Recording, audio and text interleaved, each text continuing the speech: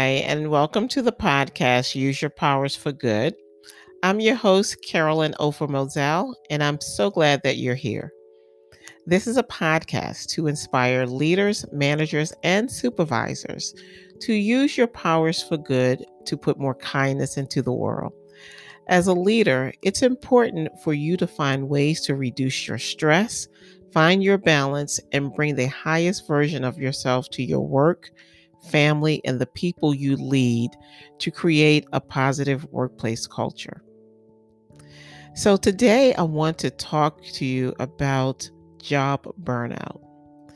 I came across two studies in the last few weeks that talked about job burnout before the pandemic and then during the pandemic. The first survey was taken in 2019 and showed that 76% of employees said that they experienced some type of burnout on the job. And the survey that was taken during the pandemic, which was July 2020, found that 75% of people that have experienced burnout at work, and 40% said that they experienced it specifically during the time of the pandemic. So that had me thinking that my takeaway from all of that was most workers entered the pandemic already experiencing some type of burnout. And that's really huge, considering all of the things that are going on in the world, that that have to be managed outside of work, and then you come to work and then you experience burnout. Then what is that doing to all of us?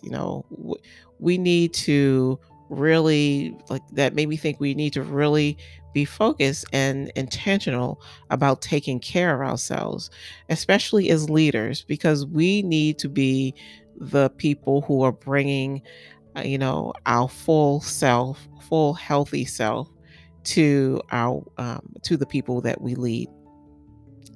So, most of us recognize that job burnout is, really tied to some type of physical, emotion, or emotional exhaustion. And I have a few questions that you can ask yourself just to help you understand if you are one of those people experiencing burnout. Because sometimes we may be experiencing burnout but don't realize it, because sometimes you can burn yourself out by um, being really invested in working a lot in a job or a project, or um, in a position that you really love. So you really don't recognize that you are having burnout, or that are experiencing burnout. So ask yourself these questions. Have you become cynical or critical at work? Do you drag yourself to work and have trouble getting started? Have you become irritable or impatient with coworkers, customers, or clients? Do you lack the energy to be consistently productive and find it hard to concentrate? Do you lack satisfaction from your achievements? Are you using food, drugs, or alcohol to feel better or simply not feel? Have your sleep habits changed? And are you troubled by unexplained headaches, stomach, or digestive problems, or other physical complaints? Now, this is a list of questions that is provided by the Mayo Clinic. And if you can answer yes to any of those questions, then you are experiencing some level of burnout. Job burnout can be caused because you feel like you have lack of control in your job. That can take the form of an inability to make decisions that affect your job directly, such as like your schedule, your assignments, your workload. I know that when I was in city government, my schedule was never my schedule, and my schedule was always at the whim of the mayor or the council president, depending on who I was working with at that time. So that could be a form of cause you to have some burnout as well, because the unpredictability of Your schedule or assignments or the workload can lead to burnout. Unclear job expectations can lead to burnout. Dysfunctional workplace dynamics can lead to burnout. If you have an office bully, or you are feeling undermined by your colleagues, or being micromanaged by a boss, that can contribute to job stress and burnout. Experiencing extremes of activity. When your job is really monotonous, or on the other end of it, really chaotic, your energy is all over the place, and that can lead to fatigue and job burnout. So, in this case, you need to find some ways to recover that energy so that you are not operating at one or the other extreme. You lack social support. If you feel isolated in your personal life or in your work life, that can lead to stress and then burnout. You have work-life imbalance. And this is where, if your work takes up so much of your time and effort that you don't have the energy to spend time with your family or friends, you may burn out quickly. And that's what I was referencing a little earlier that I spoke about. So here's a list of risk factors that you should consider when you just consider, just so that you can be on the watch for these things, so that if you're not in burnout, that you can avoid those and be more proactive about it. So you are more likely to experience job burnout, according to the Mayo Clinic, if you identify so strongly with work that you lack balance between your work life and your personal life. You have a high workload, including overtime, and you try to be everything to everyone. Your work is in a helping profession, such as healthcare, and you feel you have little or no control over your work, or your job is monotonous. And I just want to put a special shout out to to the people who are in the helping profession, such as healthcare workers.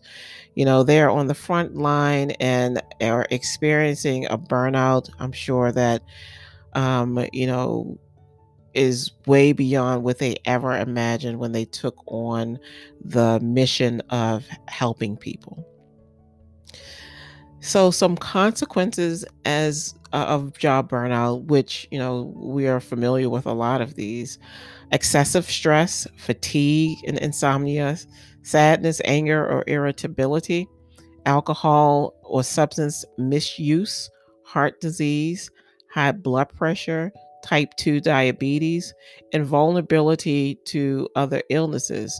Because if you stress and burnout really makes your immune system vulnerable, which makes you vulnerable to other illnesses. Because I remember when would get really stressed and burned out, I can almost guarantee that I was going to get some type of cold or sore throat or something like that.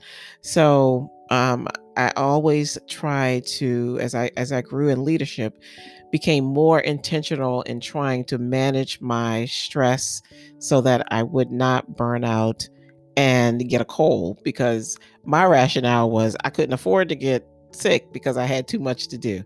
That's kind of a vicious cycle, but the point is being aware about these things so that you can take a proactive action to mitigate the risk and the damage that you could cause could happen to you if you cause these things to go um, unattended.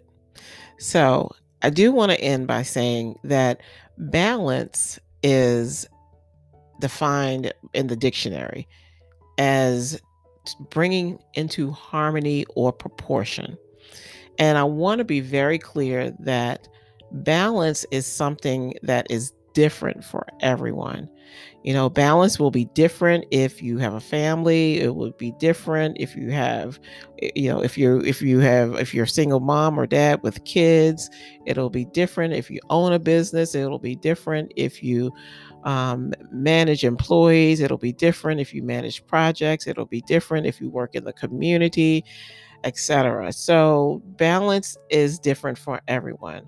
But I do believe that once we educate ourselves on the options of creating balance, and once we become more self-aware about um, being proactive about lessening our risk of burnout and the stress, then we can, achieve some level of balance and bring our life into some level of harmony or proportion that makes us feel happy. Not anyone else, but yourself feel happy. So, thank you so much for joining me today. And until next time, be better today than yesterday. Be better tomorrow than today. Bye for now.